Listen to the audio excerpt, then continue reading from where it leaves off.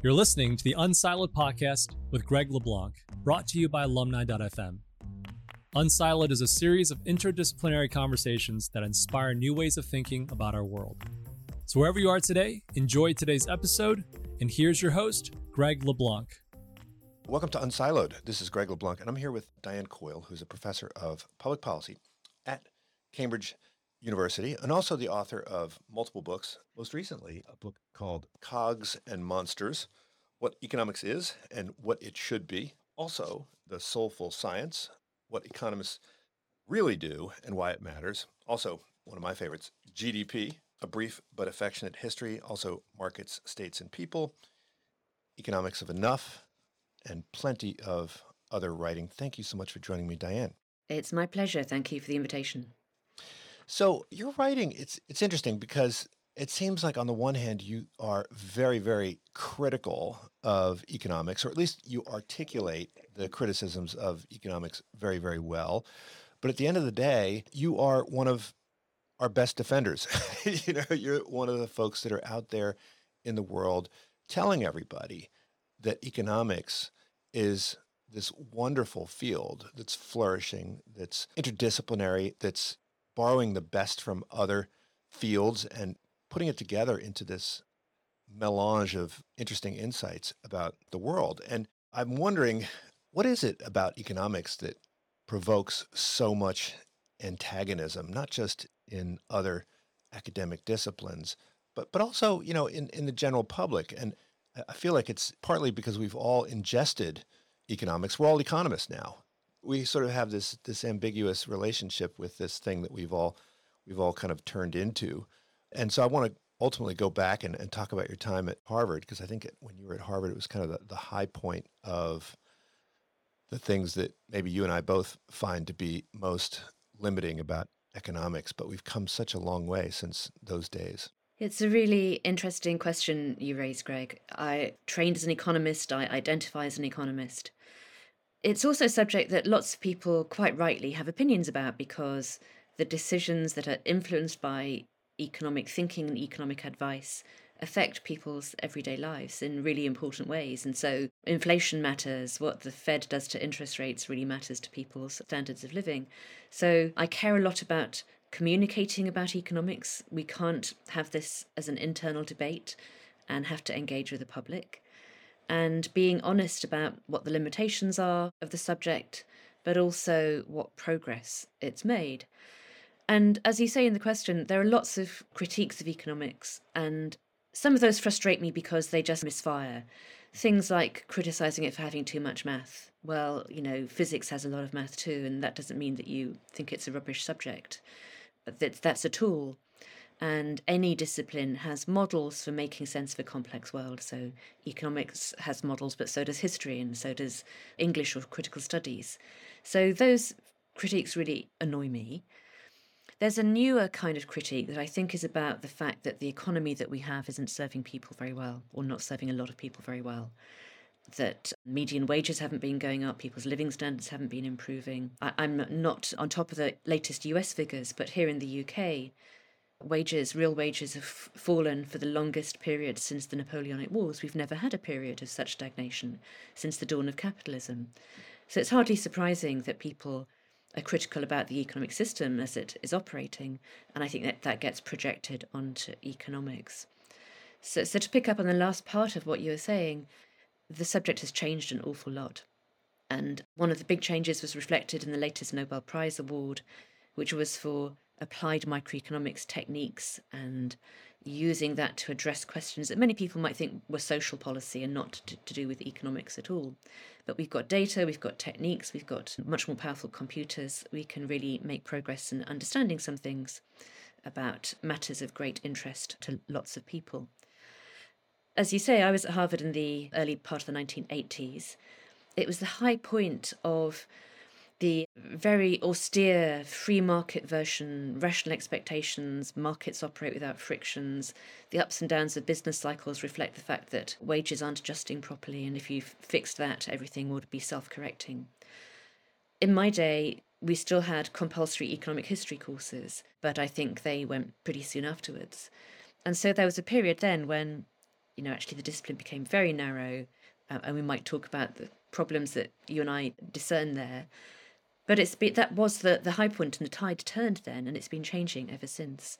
So although I think there are things still wrong, things that we really need to improve, that period has somehow marked popular perceptions in a way that I think is now incorrect.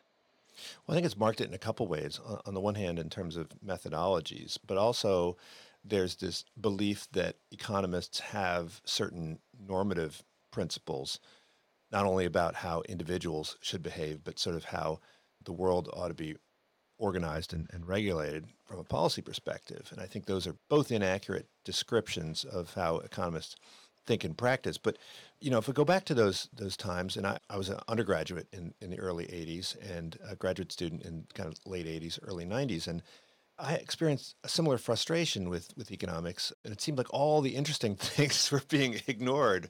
I wound up studying history and political science and psychology and all these other disciplines. While people talk about economic imperialism and how all these other disciplines started copying economics, I think it's really more that economics has ingested so much from these other disciplines. And now, of course, we have behavioral economics. I mean, economic history is not quite as popular as some would like it, but we have institutional economics. We have a focus on information asymmetries. We have a focus on coordination problems. We've incorporated insights from evolution into game theoretic models. It seems like economics it's a big tent. You can ingest all sorts of insights because what economics is fundamentally about, modeling. And I love your example. You say that the ideal model is like the map of the tube, right? And so what does a bad model look like? If a good model is the tube, and remember, I guess the tube is not a perfect representation of the world. It's a simplification of the world. And in order to understand the world, you have to simplify it. But what constitutes a bad model? That's a great question. And so one thing would be that it gets some of the lines in the wrong place without really diagnosing what kinds of assumptions underlie the model. So you can just get them wrong, or you can oversimplify and leave out something. The world is incredibly complicated, and it may be that the simple models that some economists like to use are just leave out too many important things. And one of the things that I've been thinking about recently is a sort of implicit sense of what causal relationships there are. I've been working on well-being policy, the idea that government should target well-being rather than growth in GDP, which makes sense to a lot of people and is becoming more widespread in policy in many countries. New Zealand even has a formal well-being budget. And that stems from research that links certain measures of well-being that are asked in surveys econometrically to all kinds of indicators: income, unemployment, do you take part in religious ceremonies, are you married, do you have to commute, and so on. All very plausible things. Two things bother me about it as a model. One is that its measure of well-being is defined by social scientists, and if you ask people in specific contexts what affects their well-being, they won't necessarily, in fact, rarely will they come up with the questions that get asked in the surveys. So if you stop and think about, if you were asked to rate on a scale of 1 to 10, what's your life satisfaction? Well, how would you begin to answer that, and what do those figures mean? So it's partly what actually constitutes the data, because one of my obsessions is that data are not things that are given, they're things that are made, they're social constructs. And then the other thing is, all of those correlations are quite robust, and they've been established in different countries, sometimes at different spatial scales, different time periods. But what about what gets left out? That your house might flood, that the country might go to war. And so it seems to me to lack actually a theory of what drives well-being, which involves much closer work with psychologists than has actually been undertaken so far. And so models can get embedded and close down questions about that complex reality that they're trying to represent and influence. It seems like you're taking an approach to well-being that's similar to the approach you took to GDP, right, in your book. And there is this obsession with GDP, and not just among economists, certainly journalists and the general public. Throughout the coronavirus crisis, we've been seeing all sorts of commentary on what's happening to the economy. And when we talk about what's happening to the economy, we're generally talking about GDP. And I always found this a little bit puzzling, in part because all of these plexiglass barriers, that's GDP, and all of these vaccines are GDP, and all of the testing that happens is GDP. And while I guess it's welfare enhancing compared to not having that stuff, perhaps if we had no virus to begin with, it would be better off. That's just one of the many critiques of GDP. So what are we fundamentally missing when we focus on GDP? Is it just that global warming hits, so we got air conditioning, and then all of a sudden our GDP goes up? We buy cars that sit on the driveway and never go anywhere, and that's GDP. Is it because of the disconnect between GDP and what we might think of as subjective well-being, or do the problems run deeper than that? It's sort of back to the future with economic measurement and the debates between Simon Kuznets and the people who were actually constructing what became GDP about the extent to which it should be a measure of economic welfare or a measure of certain kinds of economic activity and transactions. And we ended up with the latter. But what we really care about in policy and policy making people's lives better is the former. We care about economic welfare. And things are changing. So a measure like GDP that was a poor measure of economic welfare, but the extent to which it failed didn't change very much over time, so you could look at its growth reasonably as an indicator. Well, that's now shifting for several reasons. One is that the environmental crisis has become more immediate in its impact, and people have been pointing out since the 1970s that GDP omitted a lot of environmental externalities and depletion of resources that we really ought to care about. So that's now, those chickens are coming home to roost. Another is digital, fundamentally changing the structure of what we do every day, how we spend our time, how companies operate their business models and make their profits, which is invisible in the economic statistics. But one of the things it's doing is shifting activities from one side of the production boundary where they get counted to another where they don't get counted. And those shifts are making it hard to understand what's really happening to productivity and people's well-being. So one example I've been thinking about recently is those machines in supermarkets now where you scan your own groceries and put them away yourself. So we've gone from the old-style supermarkets where there's a little bit of capital equipment in the form of a conveyor belt and a till, and somebody scans the items and somebody packs the bag for you. So it's paid for labour and a little bit of capital. And now we have these machines that are much more sophisticated capital with software embedded that can tell whether you're trying to steal things, and we provide the free labour to operate those. And now there are more shops where you just walk out with things because you've scanned a QR code as you go in. And we've got incredibly sophisticated capital, particularly intangible capital, and no labour. You just walk out with your goods. So the model, the production function has changed completely. And the way those different aspects fall into our economic measurement categories means that we just can't tell whether the productivity has increased or not, or whether people's well-being has been increased by this change in the way that we shop or not. So that's going on as well. And then there's the pandemic. It's been a major event, and we're going to see for years to come the effect it has on people's mental health and psychological well-being. But we want to think about economic welfare compared to the counterfactual. So you can't compare what happens now to what happened in 2019. We're looking at what happens with all the things that we do, including the vaccine and the plexiglass, compared to what would have happened if we were in a pandemic and we didn't do all of those things.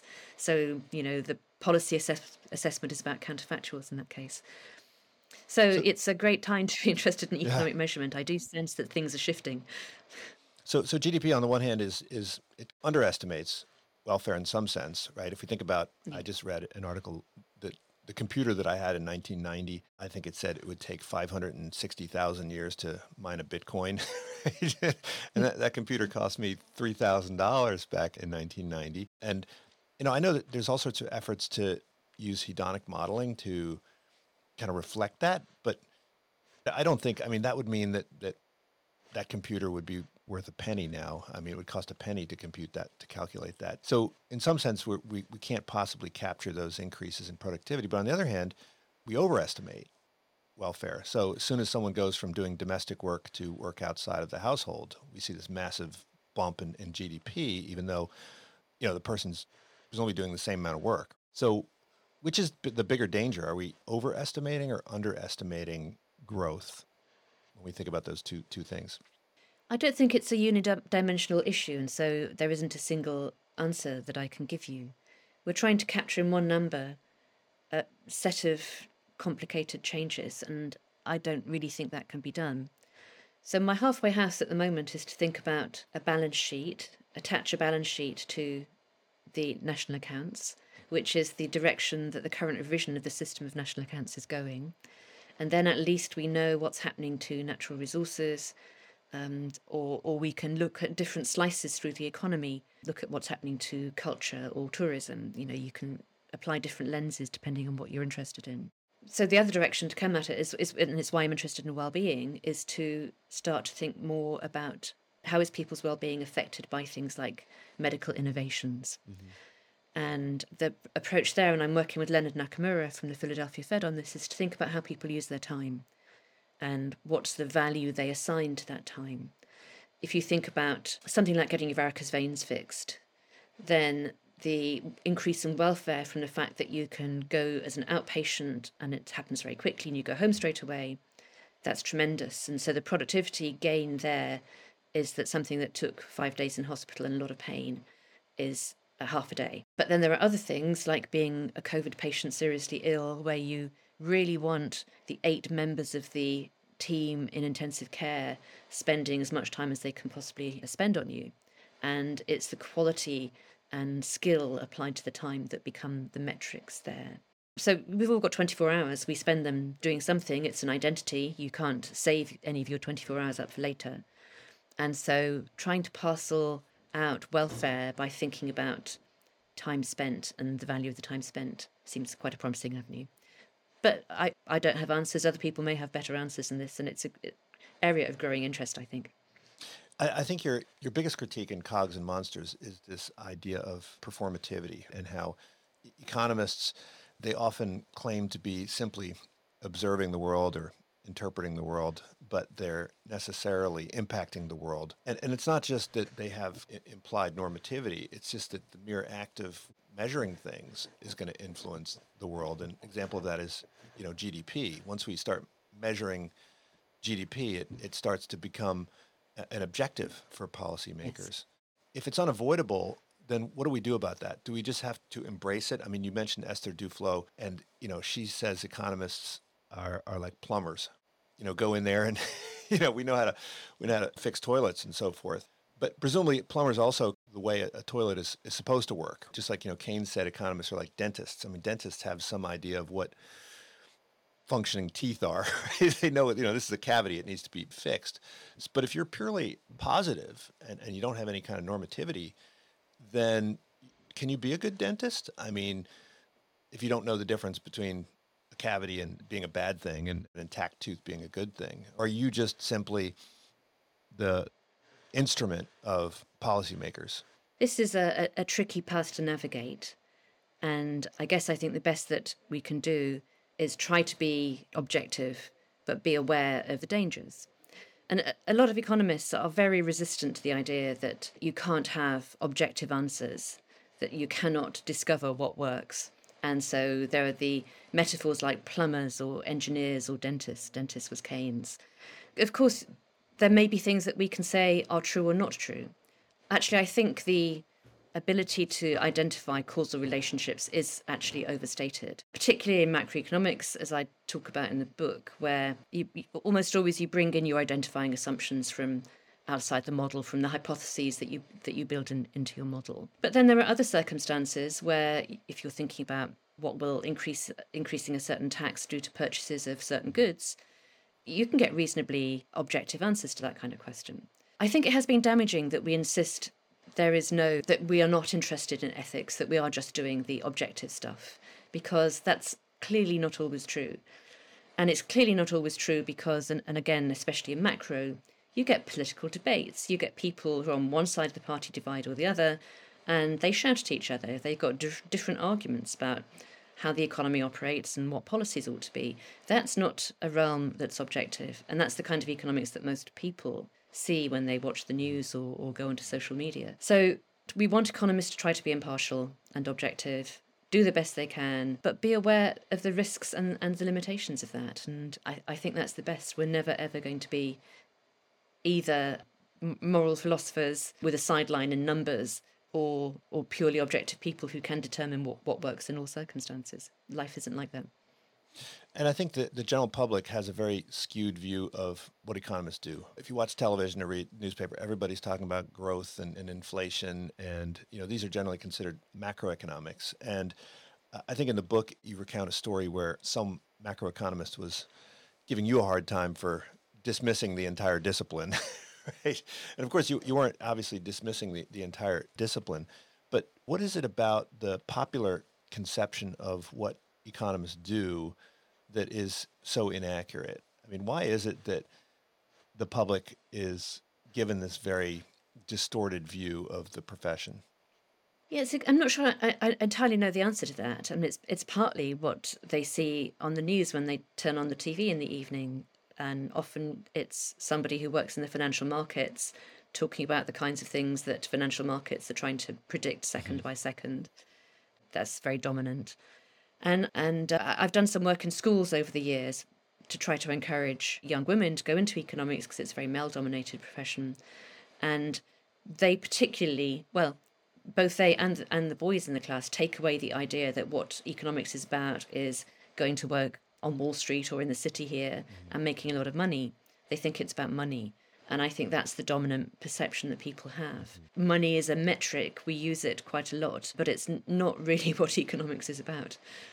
But also I think there's this perception that economists are part of this technocratic class, right, which is anti-populist. And you set up in the book, you talk about this divide between populists and the technocrats. And the technocrats are always advocating for things like free trade. And, they have certain beliefs about what is good for the economy, or at least that's the perception. Is there merit to that? You mentioned that when you were in university, there was this consensus around the Reagan-Thatcher free markets approach to things. And I think that's probably, if most people, at least in the popular political domain, were to think about what economists favored, they would favor as much free trade as possible, and they oppose the minimum wage and so forth. But if you're purely in the positive domain, then all you would do, presumably, is say, hey, if you do this, this is going to be the consequence. During the whole COVID crisis, we've had epidemiologists. An epidemiologist, technically all they should be doing is saying, if you do this policy, you will get this result. But ultimately, they're not the ones, or at least shouldn't be the ones, that are making the policy decisions. Why do we think that economists, do we think they're more normative than they really are? Or are economists necessarily going to be required to come out with some kind of normative position in these debates? I think we often fool ourselves as economists by talking about this concept of economic efficiency.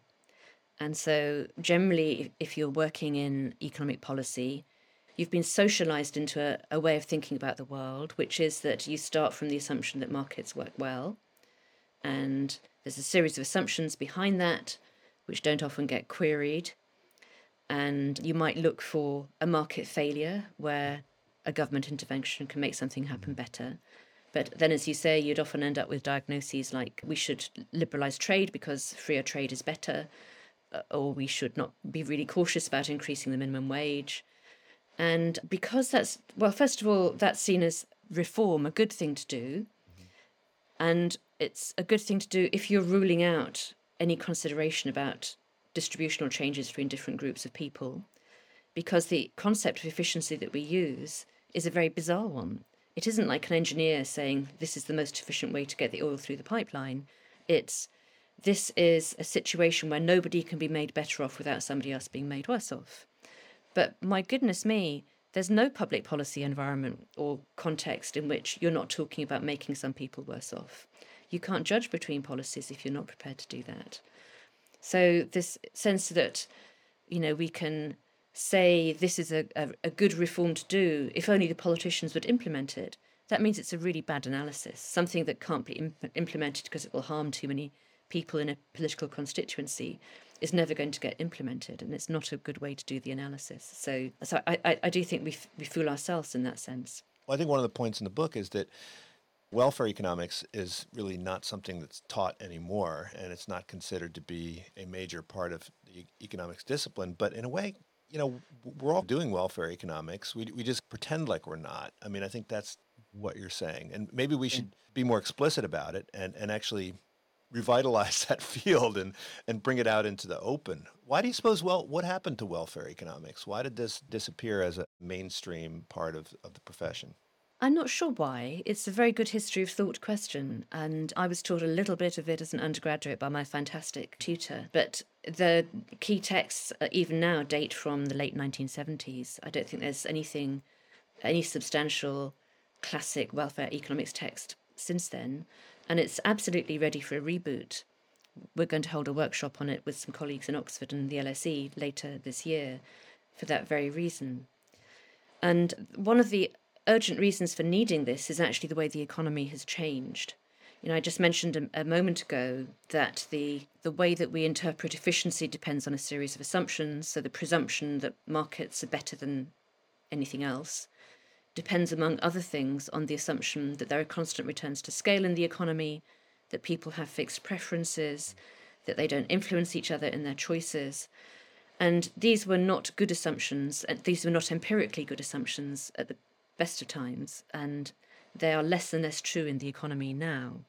In a period of innovation, it's ridiculous to talk about fixed preferences, and the whole of Madison Avenue, of course, is built around the idea that you can manipulate people's preferences. And so we're seeing all these new goods and services emerging. The extent of the increasing returns to scale in the economy is now phenomenal. It was always true with aerospace or auto, but it's now true with pretty much every startup where their services, a lot of the assets are intangible. Almost all the upfront cost is going to be fixed cost. And there are huge increasing returns to scale.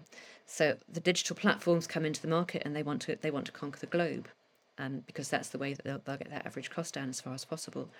So we need a different kind of benchmark framework, which is an increasing returns to scale, social economy, everybody wired together by social media, and think about what does welfare economics look like in that context. And actually, I think we have to jettison a lot of the apparatus we have now for thinking about it. I mean, it is weird when you think about it. You start your undergraduate economics and you're shown an indifference curve, and it's all about utils. I've never seen a util in the wild. And then we stop thinking about it. You just grow so used to thinking in those terms that you don't interrogate it anymore.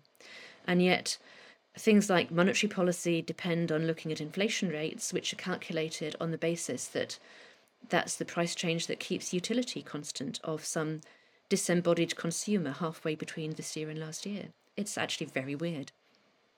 Well, isn't behavioral economics a foundation for a new welfare economics? I mean, behavioral economics is usually concerned with individual choice in a very narrow setting, but they do have some implied welfare claims. The idea that when people are acting and they're making decisions, I don't think a behavioral economist is shy about saying, hey, that person is doing something that is contrary to their best interest or is contrary to their kind of true long-term preferences. So in a sense, they're doing welfare economics. They're just doing it at the micro level. So is what you're calling for perhaps incorporating the welfare notion into a new macroeconomics? I don't think so. I mean, there are some good things about behavioral economics, and including in particular the acknowledgement of social influences and social norms, and that's really healthy.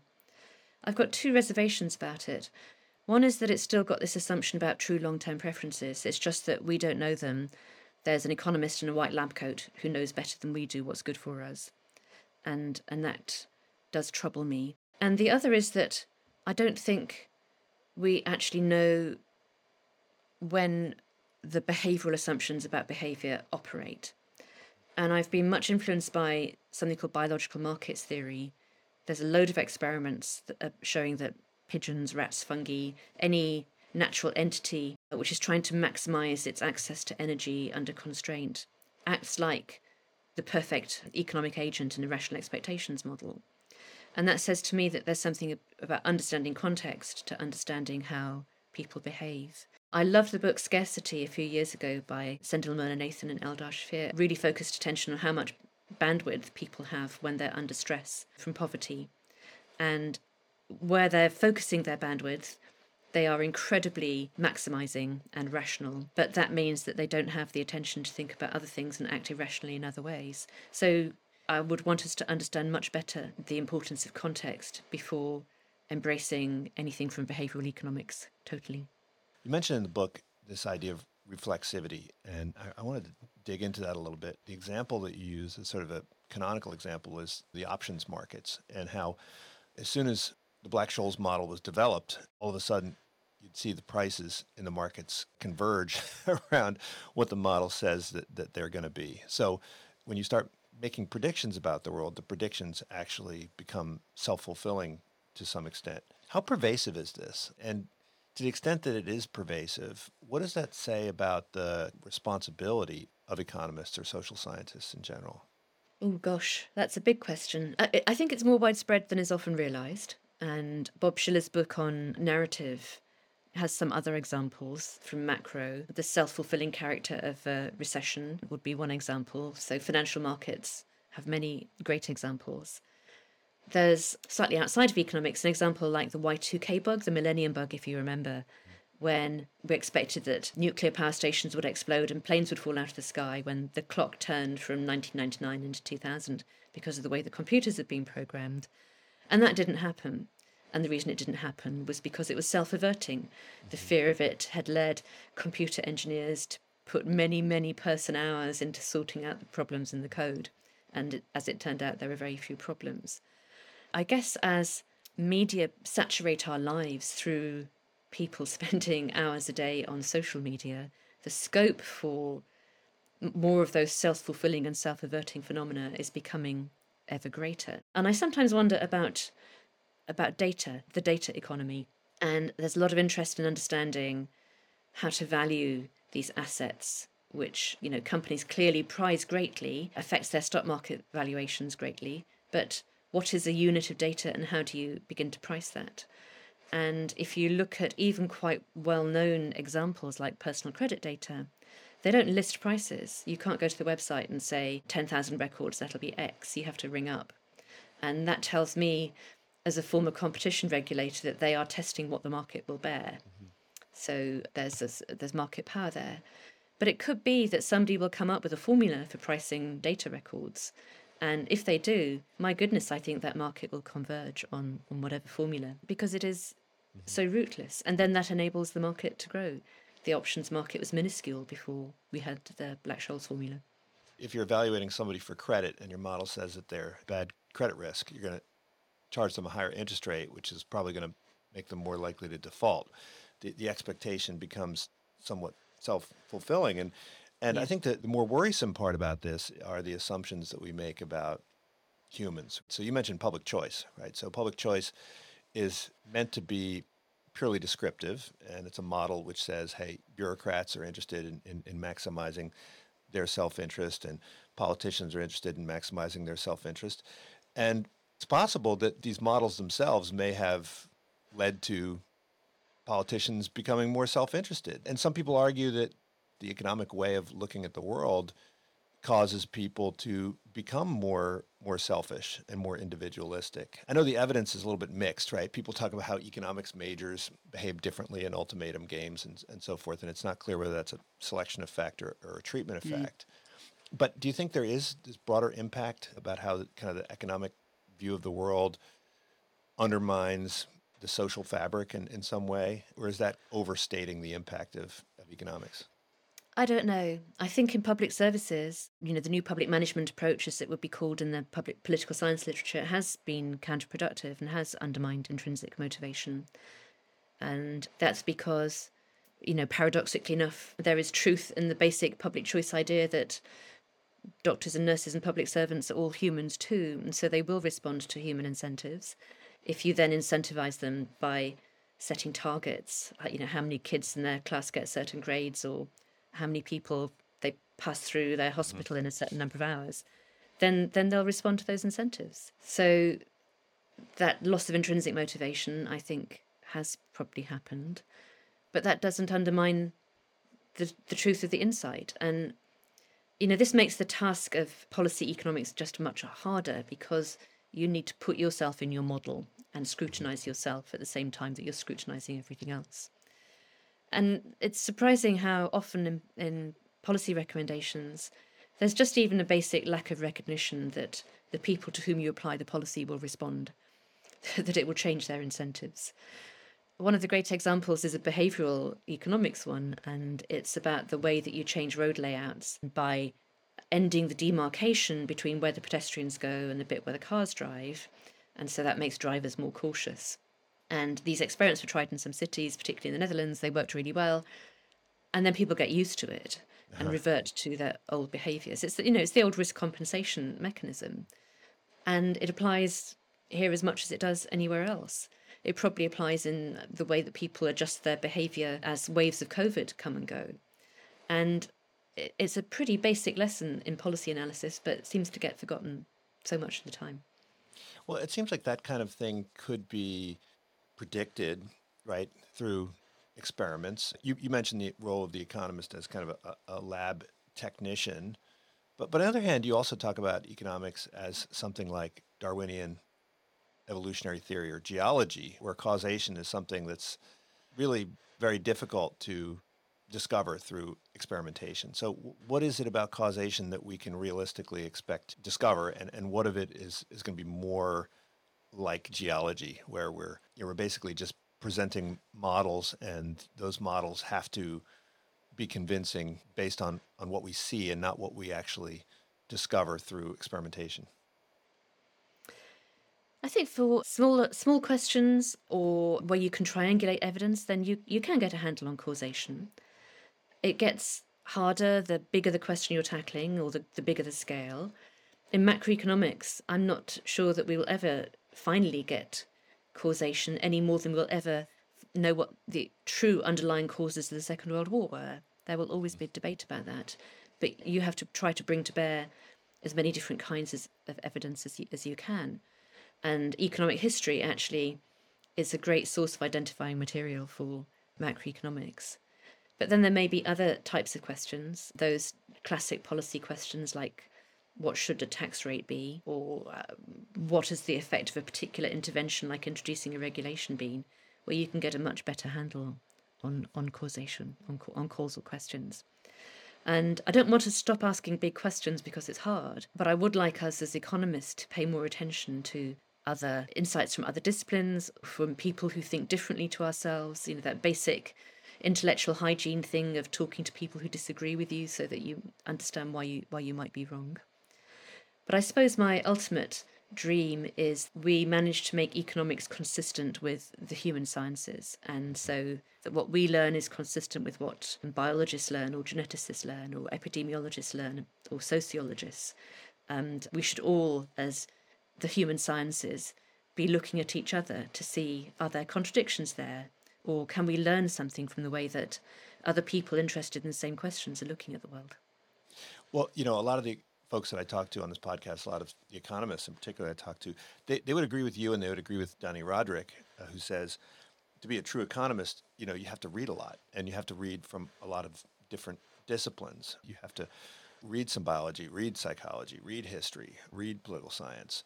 But this is not how you're trained as an economist. When you get trained, you go through this very narrow funnel where your reading is highly constrained and limited, and there is this thing which you refer to as mathiness. Is that inevitable? I mean, look, graduate school is graduate school. It's all about becoming highly specialized. It's all about understanding some little thing really, really, really well. I mean, is that unavoidable? Is that inconsistent with this idea of being highly interdisciplinary? How can you be both interdisciplinary and be a contributing specialist in your discipline?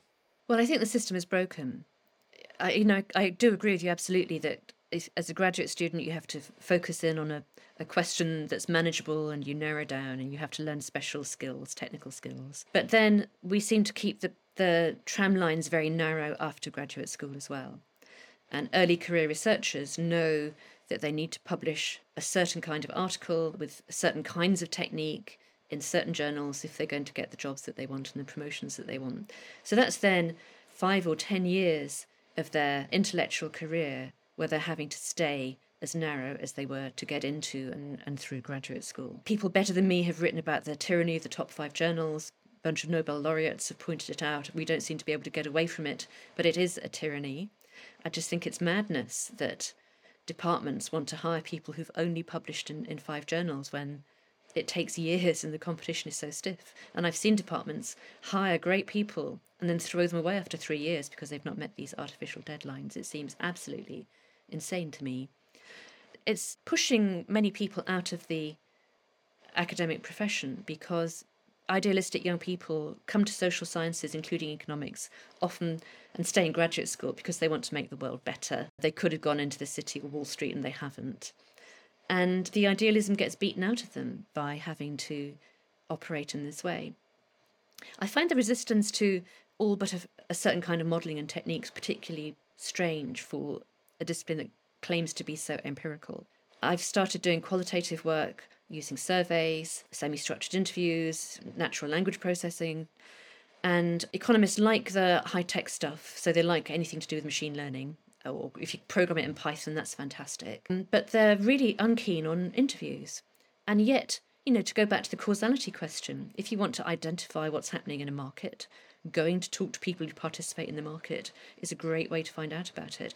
And you have megabytes of data. It's just text. And you can analyse that in a very systematic way. So why the top journals are resistant to qualitative methods is just inconsistent. You use this term mathiness, and you mentioned that when people are in the early stage of their career and they're encountering economics for the first time, a lot of people are turned off by this. And so, the core micro class will just push away a bunch of people. But isn't that sort of the point, to force everyone to adopt this way of modeling and using a common language so that they can evaluate and test the different theories that people are generating? To what extent is this kind of a straw man? I think you mentioned that a lot of the critiques of economics are straw men. Is that a straw man to say that economics is too mathematical?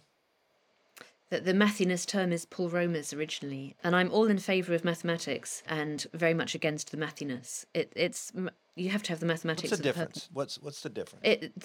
The kind of advanced topology, which is really not very good mathematics as opposed to good economics. There's no interest in economic intuition in that, and learning different fixed point theorems so you can prove the existence of general equilibrium in different ways. Really, what is the point of that? That's the mathiness of it. But if you're doing a marginal analysis using calculus or using algebra to set out the logic, it's really about logic of your model and test for internal consistency. I don't have any problem with that at all.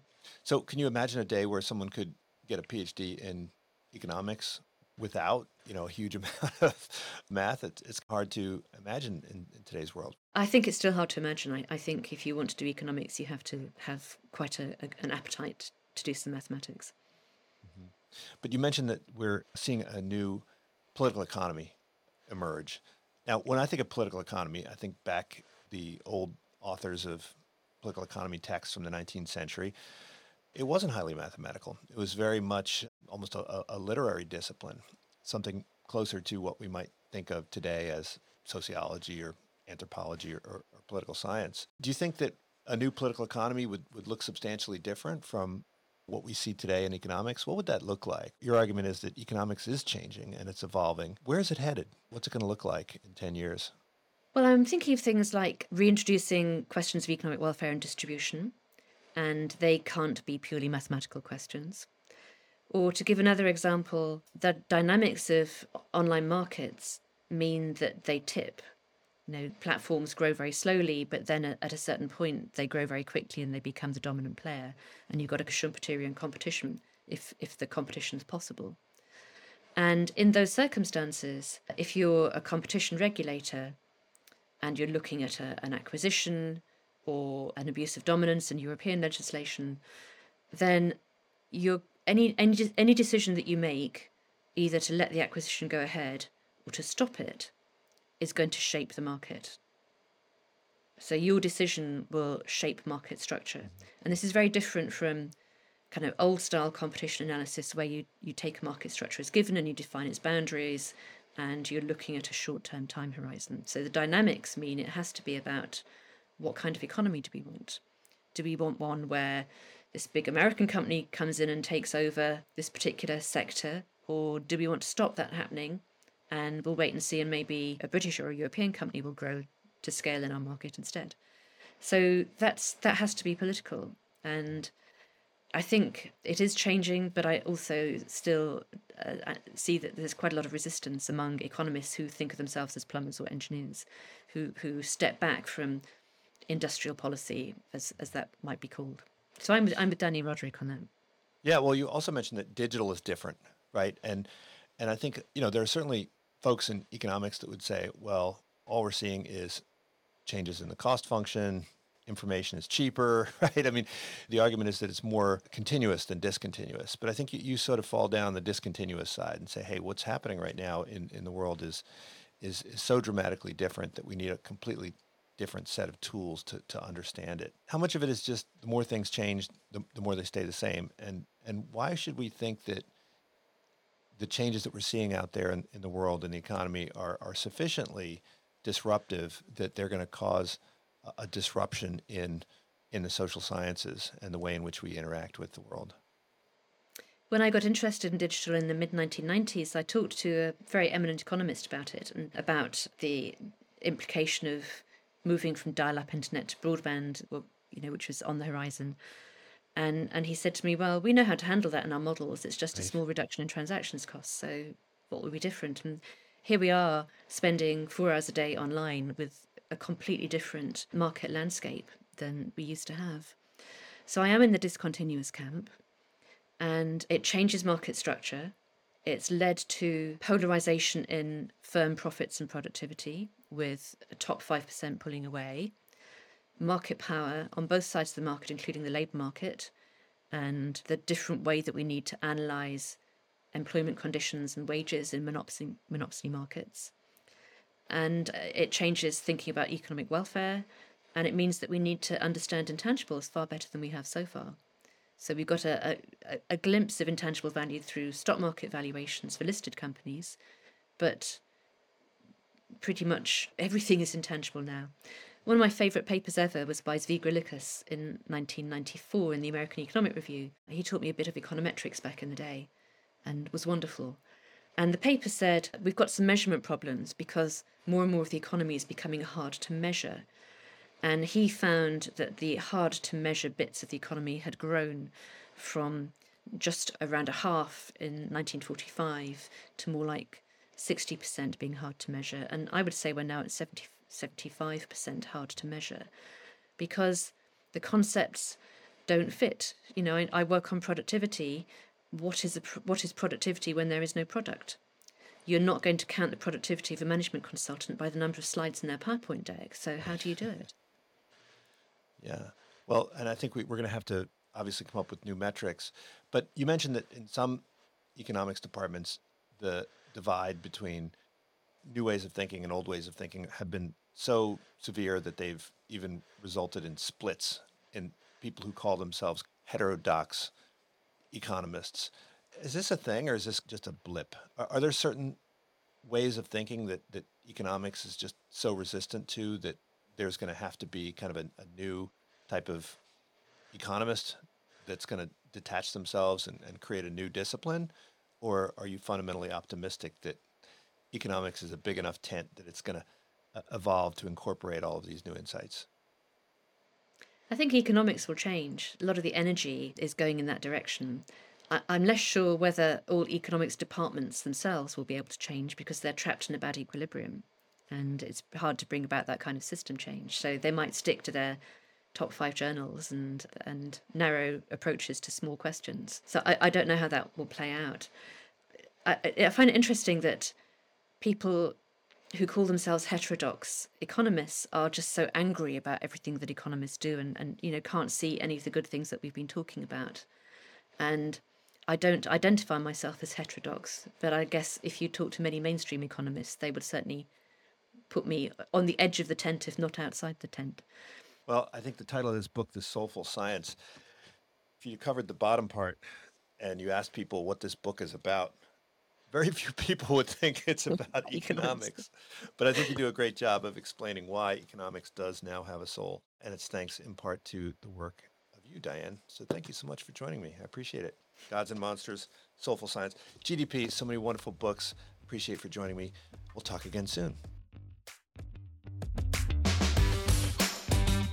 Thank you for tuning in to the Unsiloed podcast. If you enjoyed today's episode, please give us a 5-star rating and review. To listen to other episodes, please visit our website at www.unsiloedpodcast.com.